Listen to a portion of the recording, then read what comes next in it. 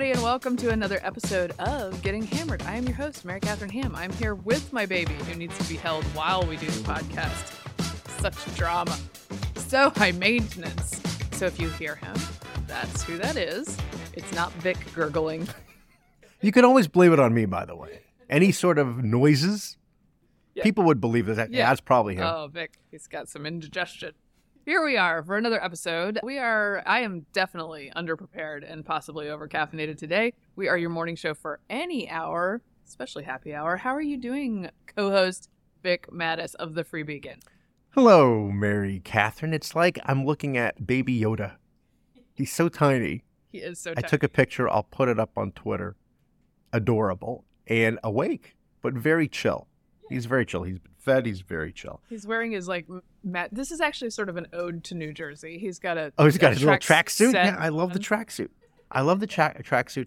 A relative of ours once gave us to my son a tracksuit when he was a little kid, like 4 or 5, and it was like Michael Jordan with a little like the zipper has the image of Michael. Very the baller. That is a sought after piece. It was black and like velvety. Oh, a velour. Yes. Jordan tracksuit. And I had an uncle who gave him a T-shirt when he was 3, and it said Secaucus Bowl, which I love. Secaucus, New Jersey, of course. Doing fine. I saw a video, not of your baby, but of your daughter doing leg presses. Oh, yeah. So what was going on there? That was sort of, this is what you do when you're at, I can relate because I don't have all the equipment in my house. I'm not going to the gym. So you got to make do with what you have, and she looks like she made do. Yeah, so my toddler is she's kind of a beast, actually. She's a little tank. She's very strong, and we brought this on ourselves, Vic. We created this monster because there's a thing you can do. Now, let me just add, the American Pediatrics Association, those very who can't do risk assessment at all, have recently said that you shouldn't use these, but we used a weighted vest for her when she switched from swaddling to sleeping without a swaddle. This is a thing that's like a normal sleep transition, okay? So you can use the puffy suits, which is another weird thing that they have. They have these baby Merlin suits that just look like Michelin Man suits. Okay. The idea is that you sort of still keep them calm and a little weight. It has like a weight on them that feels like that's what they want. I think that's what most humans want. Right, and because the down. Because they can roll, you can't swaddle them because that's dangerous, obviously. Yeah.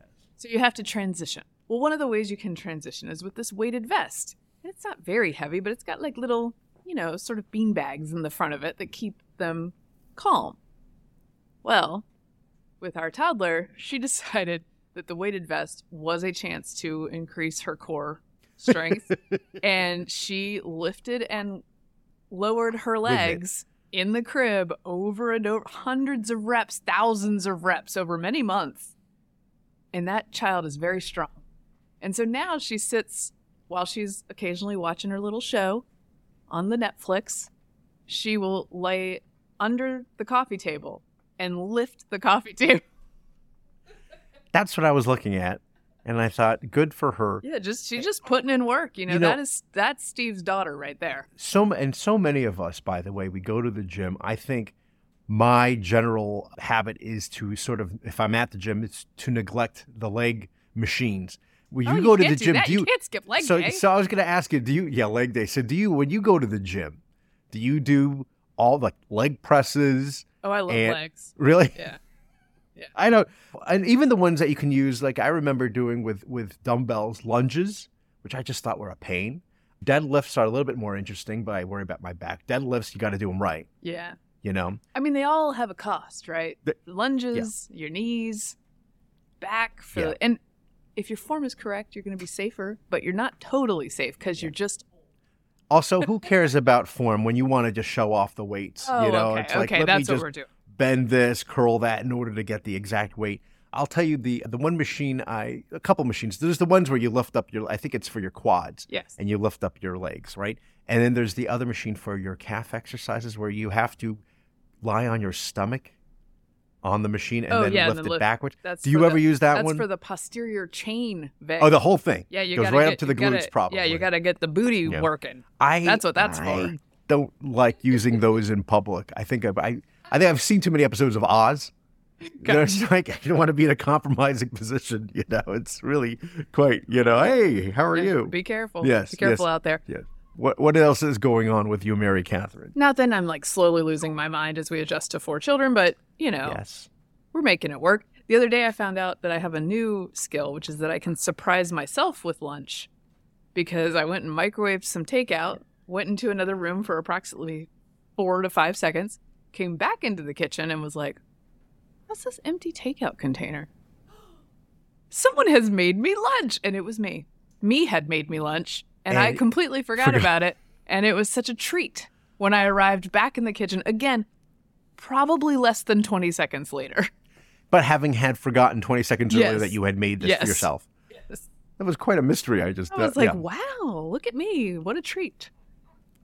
So That's good. I'm doing that. I'm up Wonderful. a couple times a night, which I don't think makes me any less So am I. qualified to talk about Yeah. the debt limit than any of these other idiots. So we should be fine, right? Yeah.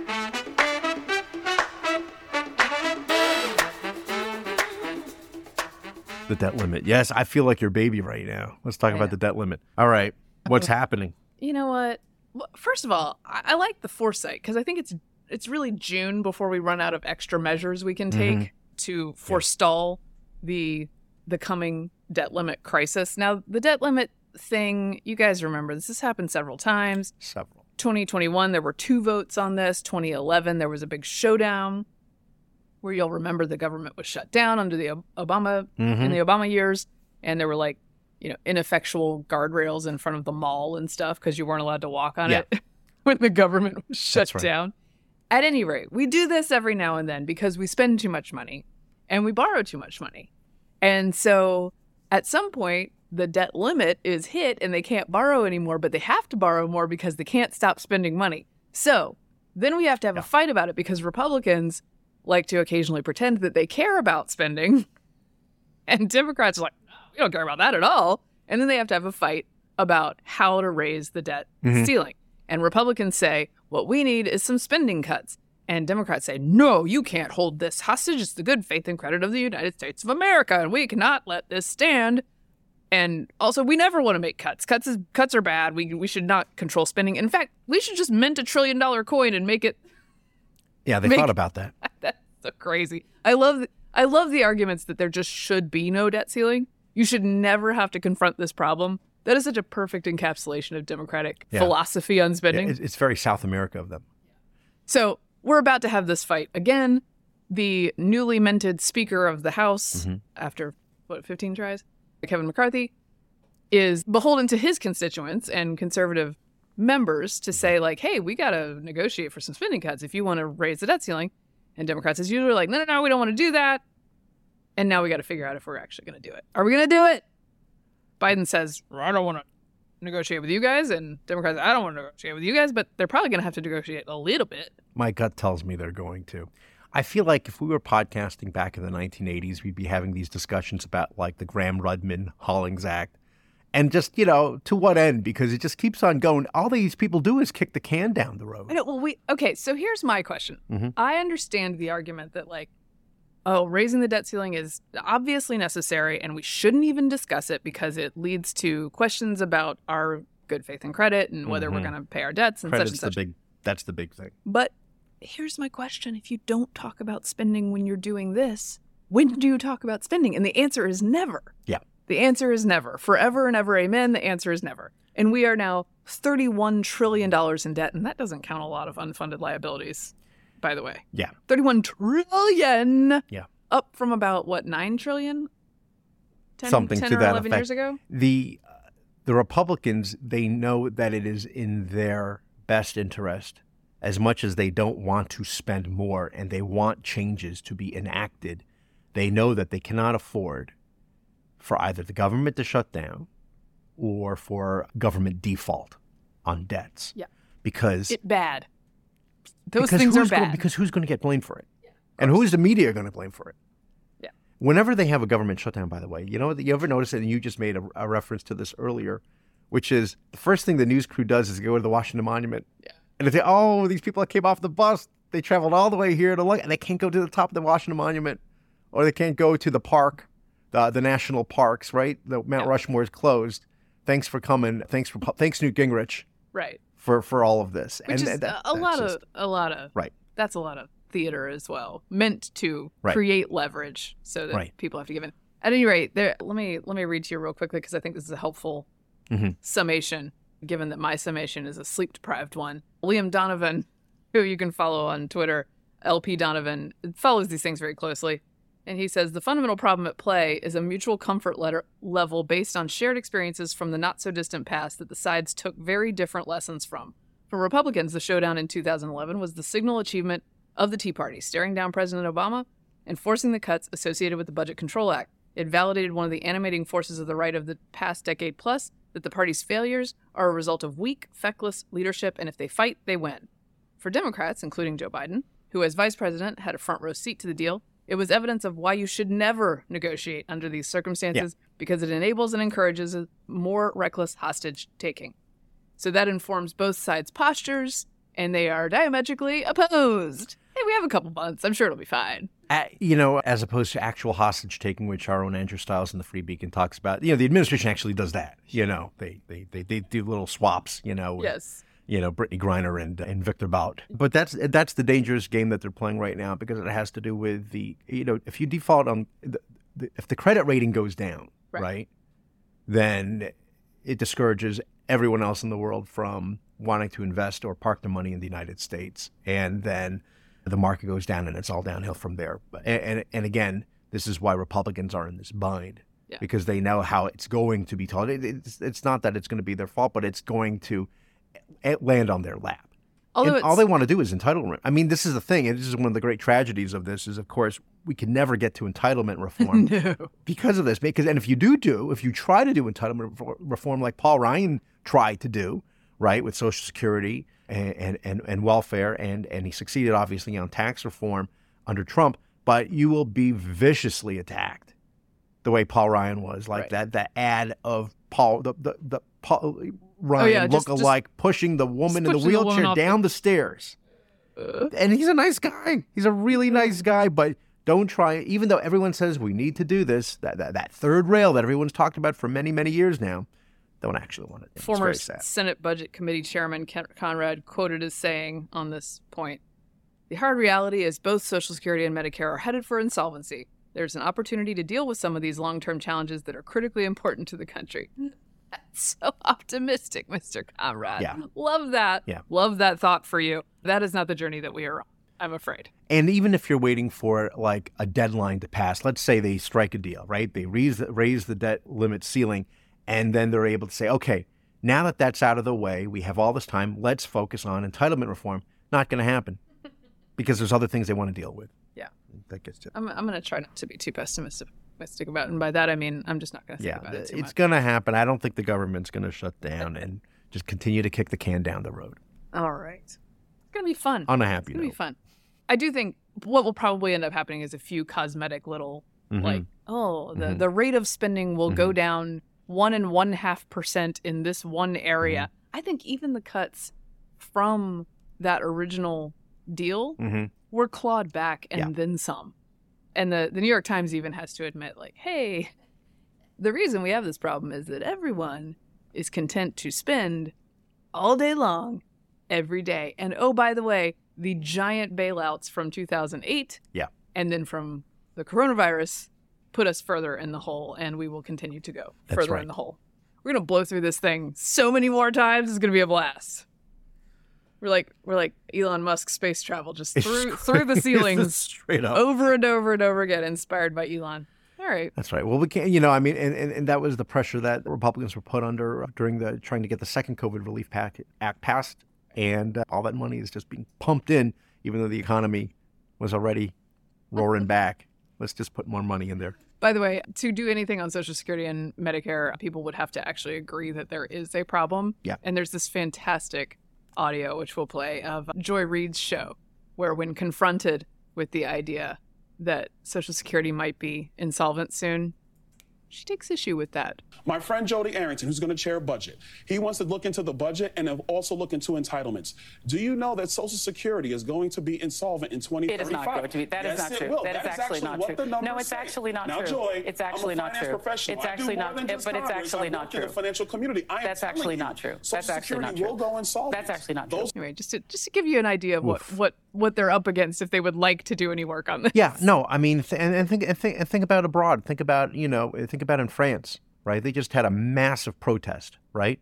Because Macron's government wanted to raise the retirement age from 62 to 64.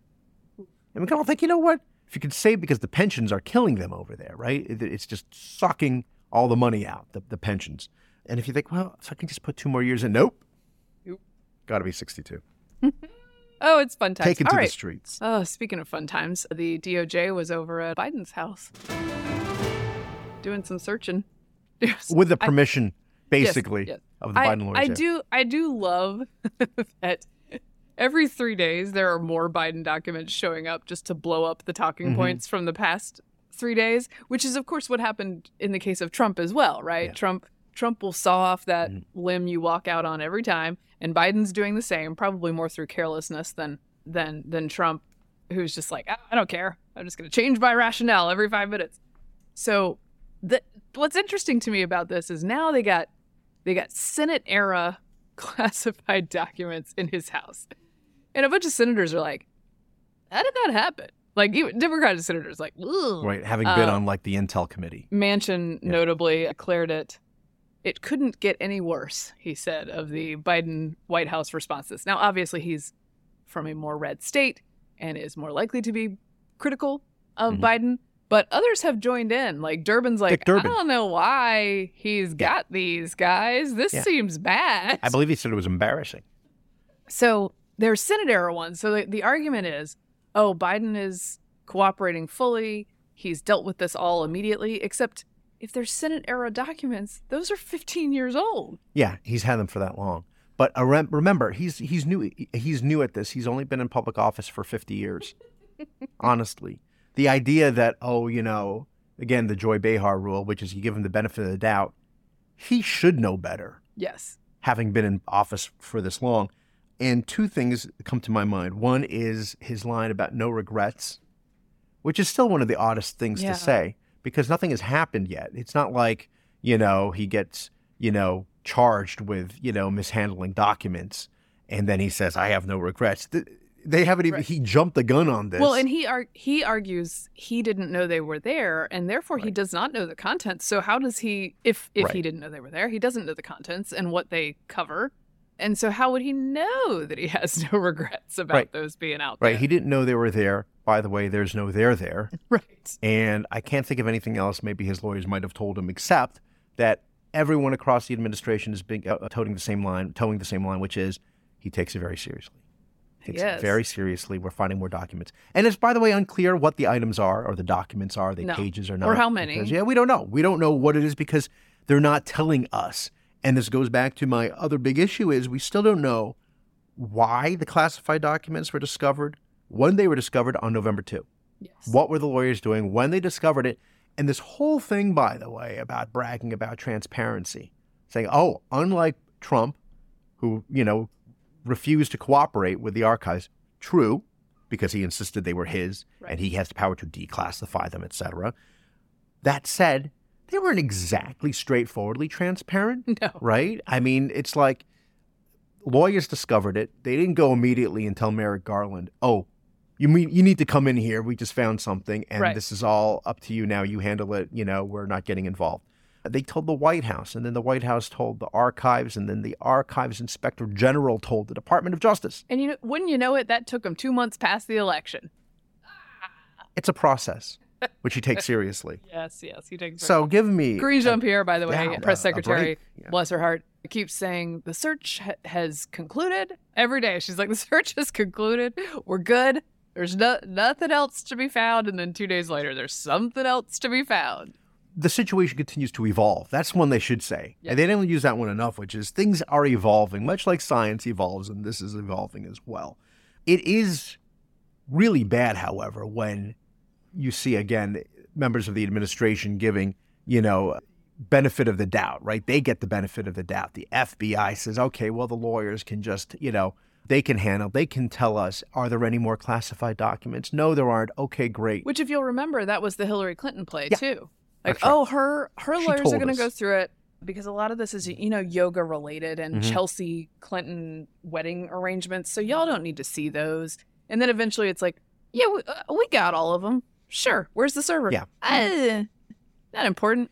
Trump's lawyers weren't even allowed to be on the premises when the FBI raided Mar-a-Lago. I mean, obviously, again, a little bit of a different situation there, but still. But it's like, really? The thing is, like, they're not all that different. Right? Yeah. Everybody keeps telling me they're very different. I'm like, I don't know, guys. Well, you know what? Every day they're getting less and less different.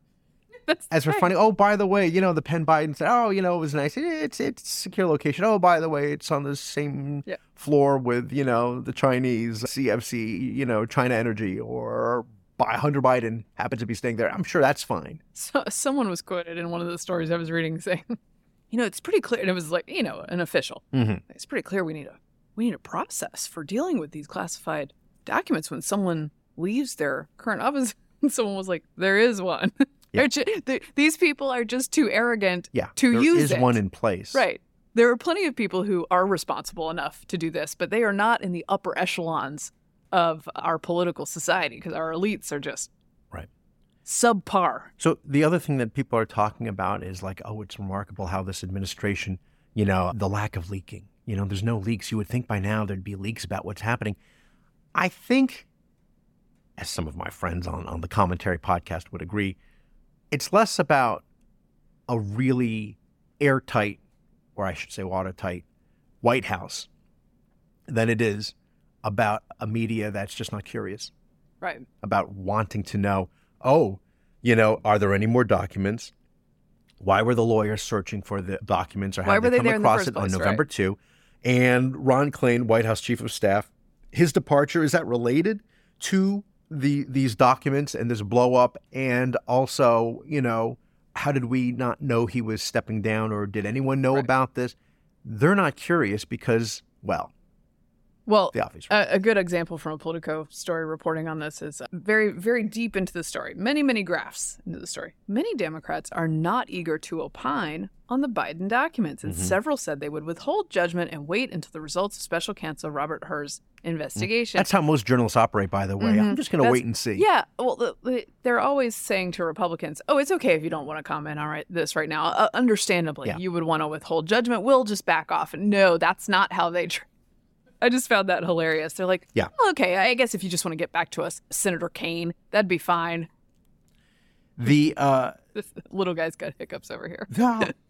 Again, this works both ways, by the way, right? Anytime, you have to say, it's the baby, don't worry, it's not me. Also, I can actually now get away with a bunch of things. There you go. Sorry, Jennifer. And say, it's the baby. Baby must have had chili last night. Okay. But there was a very interesting piece, by the way, in the Wall Street Journal about, late night comedians. Right? And are they beginning to turn on Biden? Right? And one of the interesting things is Dana Carvey in the piece. This piece was written by, I think his last name is Funt. It's not Alan Funt. Alan Funt is Candid Camera. So it's like Peter Funt or something like that. But anyway, he interviews Dana Carvey. And Dana Carvey was speaking to the writing team for Stephen Colbert. Okay. And Carvey asked him, Carvey's basically a conservative. And he said, and he did famous impressions of George H.W. Bush. Ross Perot, he did a lot of impressions. But he said, if the president, considering all the president has been doing with his various gaffes, right? And even now with the documents and the files and saying, the Corvette, it wasn't like it was on the street, it was in the garage.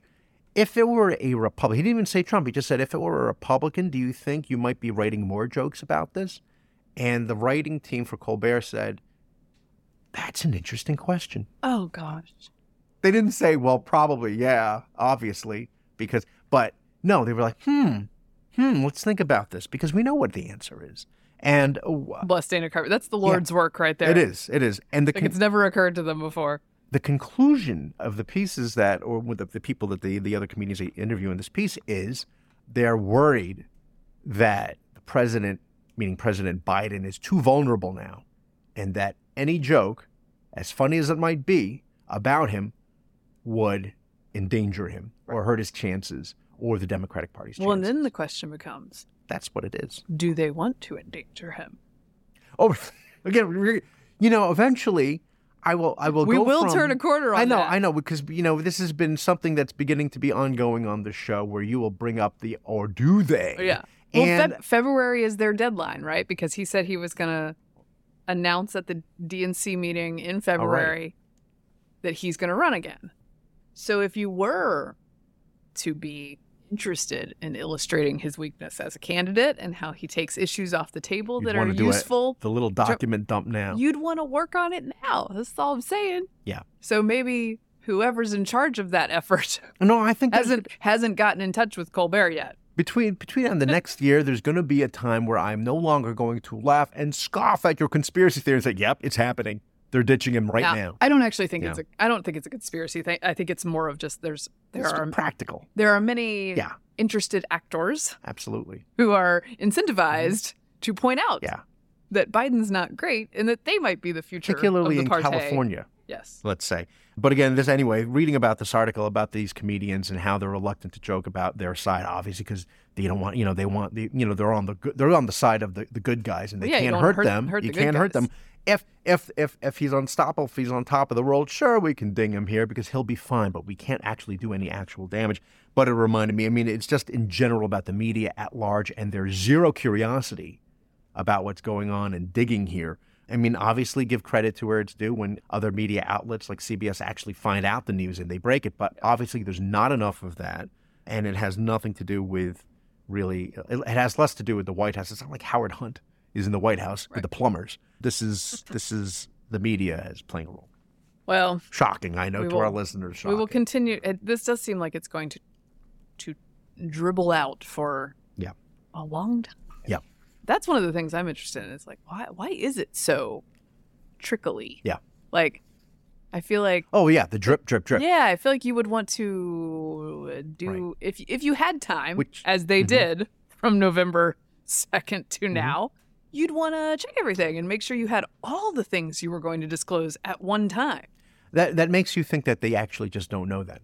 Like, they don't know how many... It's not like they're hiding it and they were going to just mention that we have other documents here and other documents there. They're just finding these things out and then trying to control the damage. They probably made the mistake of taking Biden at his word. Like, oh, no, that's definitely all of them. It's cool. As if he would remember that. Well, particularly the stuff from when he was in the Senate. Yeah.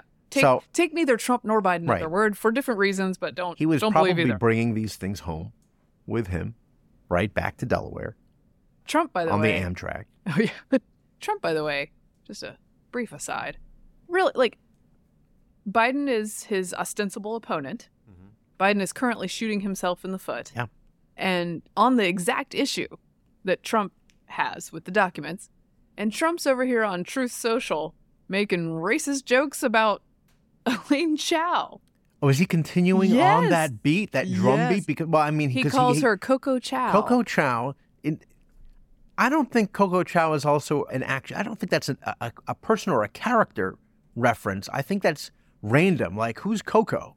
I don't know. And Chao is, he spells it C-H-O-W. Oh, and yeah. That's interesting. It's just Trump. It's who he doesn't like. He doesn't like Elaine Chao and he doesn't like McConnell. And so he's just going to throw some trash in the worst out there. Possible way. Yes. But like, you have a chance to actually go after Biden on a substantive issue. Yeah. And this is the choice. Well, why do that when this you is can the just choice. talk like a sort of gripes? Yeah, absolutely. Coco Chao. Is it racist for me to even repeat that? I don't know. Sorry, guys. It's like, if there was some sort of connection to Charlie Chang. He also puts wife in quotes. McConnell's wife. What does that even mean? Bizarre. What are we doing? Anyway, a really effective candidate is what I'm saying. Yeah, you know what? There are also these new polls that are out that show that Trump is way back ahead again. But it's too early. These polls are so inaccurate. They're inaccurate even right before the election, but they're way off now. I think it's nothing to really get worked up about either way. Oh. Yeah. Moving on. We got crime news. Oh. Bad stuff going down. A Lunar New Year event in L.A. tragically ended with the shooting of, authorities have identified the man responsible for a deadly shooting inside a Monterey Park dance studio as Hemet resident Hu Ken Tran, 72. He died of a self-inflicted gunshot wound after he had, is it 10 people? Something like that, yeah.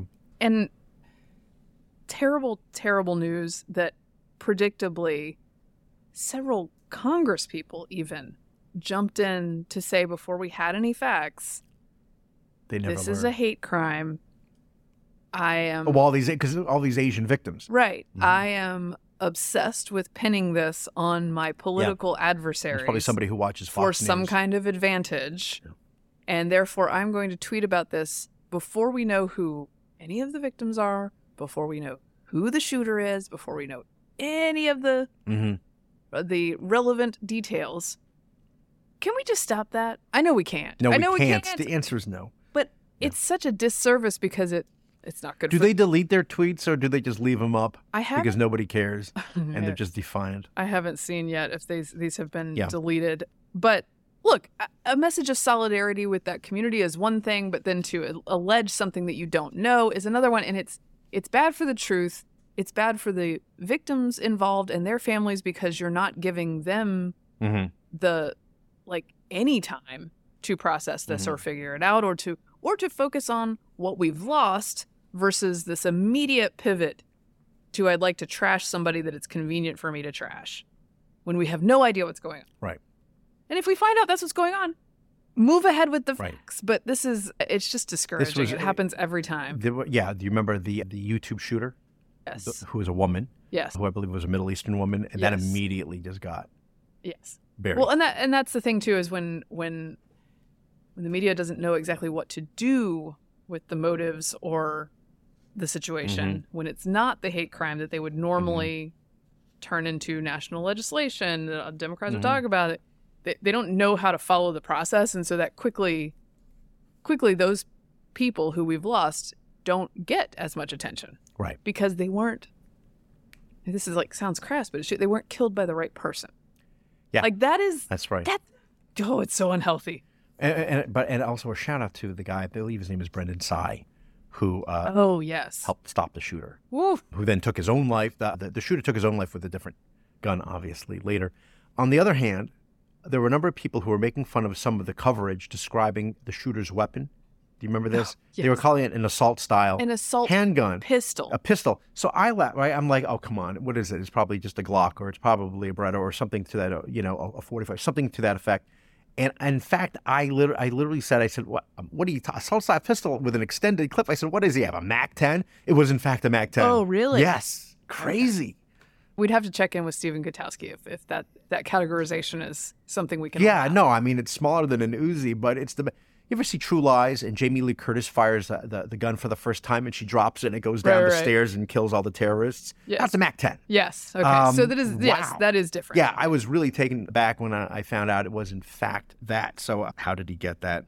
It's a whole other thing. But it's very sad because he obviously knew he came there with a motive because it was the ex-wife and it was a dance club and he used to go dancing there and then just took down all these other people. So, I mean, it wasn't just, this is not a random crime. It was terrible. Okay. In Atlanta. Yeah, I was going to say there's other things going on.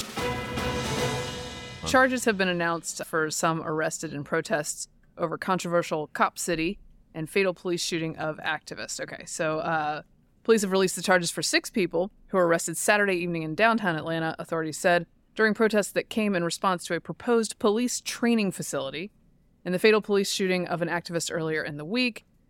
They each face 4 felony charges: domestic terrorism, arson in the first degree, criminal damage in the second degree, blah, blah, blah. Each of the subjects, who range from 20 to 37 years old, is also facing 4 misdemeanor charges. Okay, so this went down in Atlanta. There were several media tweets that called it peaceful protest that turned violent. Yeah. It's like, guys, I think once the cop cars are on fire and there's Molotov cocktails involved, we can just go with not peaceful anymore. But you gotta let people know first, hey, the intention was good. Because, cops. When I heard this story, I said, let me get this straight. Guy shoots a cop. The cops return fire, kill the guy, and that's the reason for the rioting, because you're not supposed to shoot back at the cops. The cops are not supposed to shoot back at you for shooting at cops. Right. They're supposed to just, okay, got it. Again, we don't spend a lot of time evaluating the actual facts of each of these things. Oh, yes, CNN piece, peaceful protest turns violent.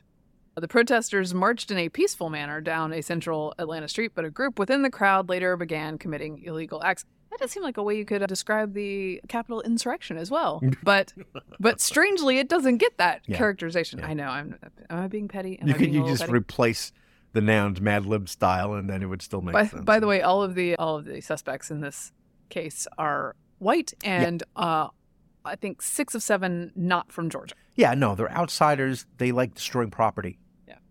Chaos, anarchy, but mostly just destroying property. You would think they would learn. They also had a panelist on CNN, David Peisner was his name, who also said it would be wrong to characterize this as violent because violent, gives. Well, there's a little loophole where they're like, if you're only burning cop cars, it doesn't count as violent. Yeah. Like, was there anyone in the cop car? Like, I disagree with that. I think I was encouraged. Obviously, they have a strong governor there. Yes, and he was saying that they would prosecute it to the fullest extent. Yeah, he says violence, and this is Brian Kemp, violence and unlawful destruction of property are not acts of protest. They are crimes that will not be tolerated in Georgia and will be prosecuted fully. Yeah, that's right. So that's Atlanta. You would think CNN would have learned a lesson after the fiery but mostly peaceful in 2020 Chiron. Well, like you said, it's important to communicate whether this protest was good or bad. Yeah, right. Yeah. Based on the political content of the protest, that will determine you either the coverage can blow up police cars or not blow up. Also, cars. You can only get COVID at the bad protests. Yeah, obviously. And rallies, so. All right, and then finally, this is a crazy story. This terrifies me. The story of a Fox News weatherman. Who was on the subway in New York in a seemingly a crowded car where a couple of teens were harassing an older man, like a gang of 6 or 7 teens were harassing an older man, and trying to light his hair on fire. Yes, attempting to light his hair. That's assault, brother. As one, what's that quote from? That's assault, brother. We have to look into that one. Right. My brain doesn't work. So he's like, this guy's in real danger. The weatherman stands up and says, like, y'all can't do that. And then provokes, that's not really the correct word because he didn't really do anything, ends up the teens turn on him and beat him. At which point he is hospitalized for treatment and luckily is okay because that could have gone very, very badly when it's a lot of people on one who are intent on hurting him very badly. And those teens, 3 or 4 of them were picked up, and then they were let go because of juveniles. Promptly. Yeah, in New York. Because you can't keep them in New York, even if their intent was basically to put this guy to sleep. Is there any sort of repeat offender clause where if they went back and continued to assault other people, they would finally be kept? Or do you think they just keep on releasing them because the fact is they're 15 to 17? The part about them being minors makes it, my understanding is it makes it very hard to keep them. Because in this case, there's 2 assaults. There's the guy whose hair got lit on fire, and that's right. It's scary. It is absolutely scary. Because Adam Klotz is his name. That's right, and he's for the local Fox affiliate up in New York. It's one of the scariest things that if you find yourself in this position and you have to, say to yourself, "Am I going to get involved?"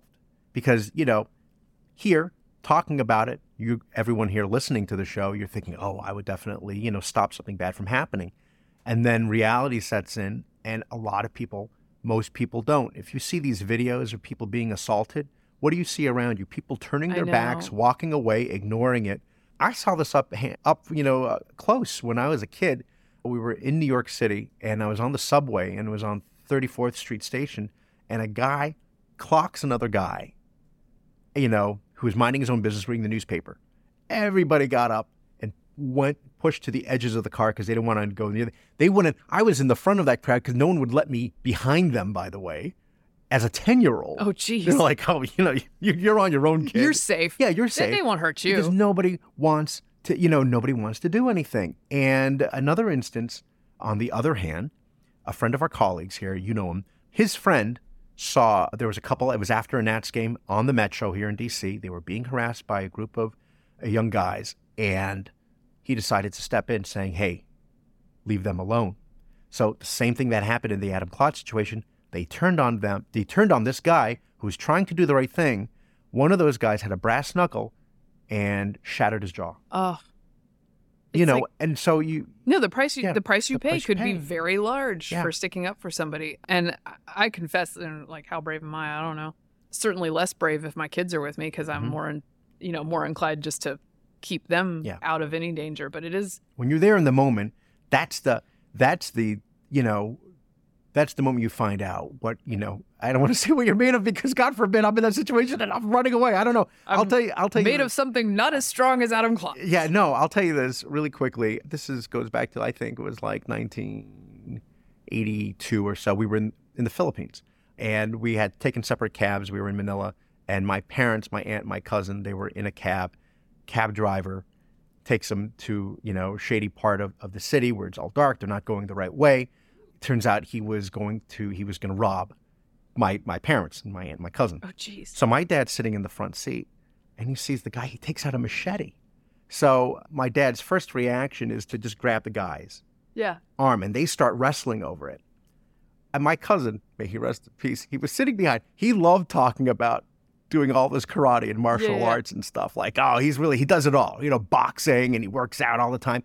He sat behind the driver, did nothing. He just froze, and he was probably in his late teens, early 20s. He just stared. He couldn't. Whereas there's two of you. Between him and my dad, they could have easily taken this guy. Doc Mattis on the spot. I know. But so they had this thing, and the guy starts yelling, saying, "I'm not going to hurt you, because I just want money. My mother's sick," or something to that effect. I don't know if that was true.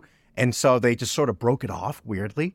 And they're lucky he didn't slice everybody up. And then he took, I don't know, $100 or something. And that was it. But what era was this? Early 80s. Okay. So under the Marcos regime. When you might expect for strange things to happen. Yeah, right. Well, and this is to me. But I always remember that. Like, if you were behind, wouldn't you want to, I don't know. I wasn't there. You weren't there in the moment. I wasn't there, no.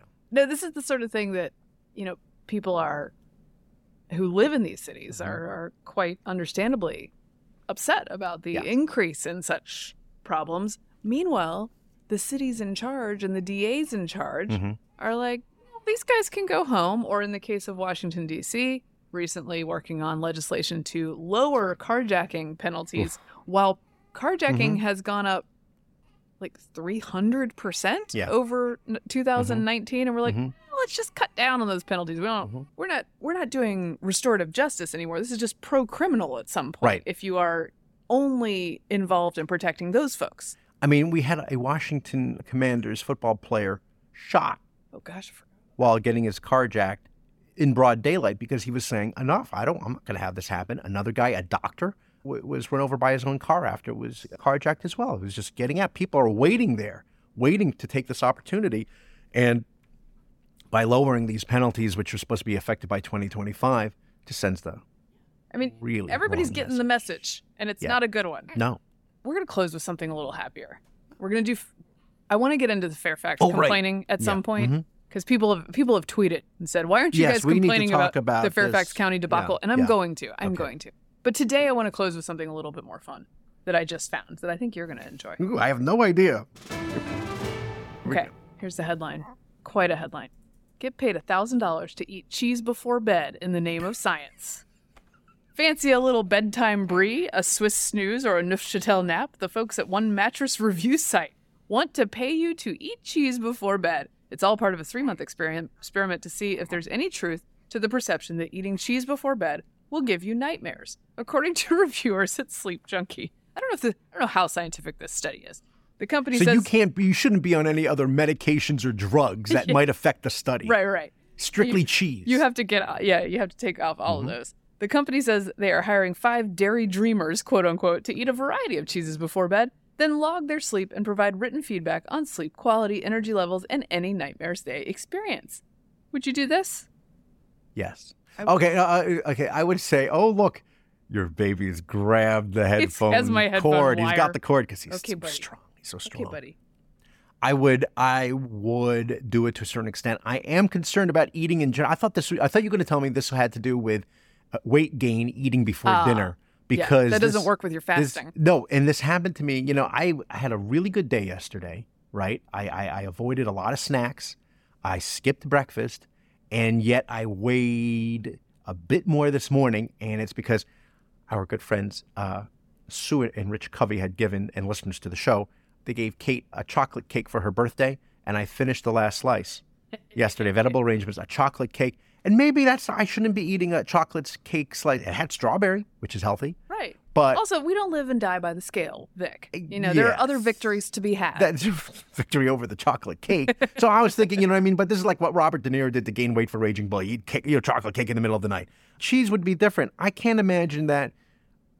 Well, first of all, the weight gain thing, it depends on how much cheese. How are they giving me a slice, a piece of cheese, a little square, I'm not or sure like a I'm hunk? not sure you're binging here. I would say, okay, if I'm not binging, let me say not this. only do you get $1,000, you get reimbursed for the cost of the cheese. So love that. Do Do they tell you what kind of cheeses to eat, or you pick Yes, your own? I think there's a list. Mm-hmm. There's a list of cheeses to try, and an old study by the now defunct. I'd like to see how that met its end. The now defunct British Cheese Board determined that eating blue cheese caused vivid dreams in 2005. You're not going to believe this. I was going to say that. Really? I was going to say, if they gave you a slice of Kraft Single, you're not going to have veggies because that's not really cheese. Yeah, that's just emulsification. Thing, yeah, as you know, although it works great on a cheeseburger. But if they gave you Stilton or a blue cheese, all those molds and things. Okay. I think things are happening. That reminds me of The Last of Us. Have you been watching that? No, You'll find you know out. what I'm watching? Oh, really? You'll understand what I mean when you watch it. I am watching The Bear on Hulu. Oh, the restaurant. I haven't watched that one good. yet. So good. Okay. Okay. See, this is now I'm collecting things to binge again. Okay, including cheese. Actually, I got What sent. about you? What you would? So yeah. I got sent the other day by a friend my favorite kind of care package because people are very generous and they send lovely things when I'm coalescing post baby so that I can stay fed and Convalescing. Yeah. You're also coalescing. Okay. Words. What do they mean? Convalescing? Yeah, I can do it. This is your fault, buddy. This is your fault. Yeah. But I get sent stuff, and one of the things I got sent was a care package that was just assorted cheeses and meats, which is my favorite kind. Yeah, that's me too. And I have like 4 different nice, fancy hunks of cheese in my refrigerator, which I have partaken in pre-nap and pre-bedtime, so I can report back to you guys. I'll keep a log, and I'll let you know. The check's in the mail. Yeah, who's paying me $1,000? Somebody pay me. All right. And that wraps up another edition of Getting Hammered. Remember, you can subscribe to us on iTunes, Google Play, and Stitcher, and you can follow me on Twitter at Victorina Mattis. Thank you for being here, guys. Thank you for coalescing with us. I'm going to go read the dictionary when I get home. This has been a Nebulous Media Podcast.